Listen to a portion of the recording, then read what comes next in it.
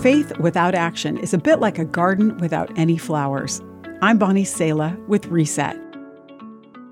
Imagine a gardener who says they're crazy about plants. They go on about their passion, painting vivid pictures of beautiful flowers and lush greenery. But in reality, their garden plot lies barren and neglected. Packages of seeds sit unopened, and the plants that are there are dying from lack of water. The gap between words and actions is evident. The Bible talks about what happens when our actions don't match up with our professed faith. Simply put, it says that such faith is dead, pointless, and powerless.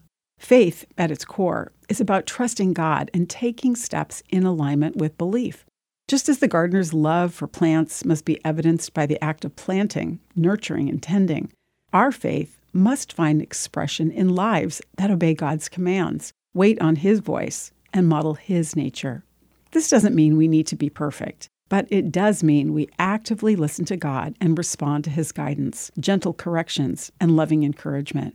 True faith isn't just about what we say or believe, but how we live. When a self-proclaimed gardener starts planting and tending to their garden, we'd actually call them a gardener. In the same way, when we pair our faith with action, we bring our faith to life. Our actions become the tangible proof of what we say is important to us. Nurture your faith by listening to God's voice, reading His Word, and taking action to obey it.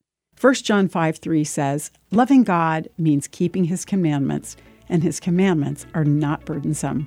It's a joyful thing to answer God's voice with willing hearts and ready hands. I'm Bonnie Sala with Reset. To read, share, or hear this again, or to find more resources like this, visit guidelines.org.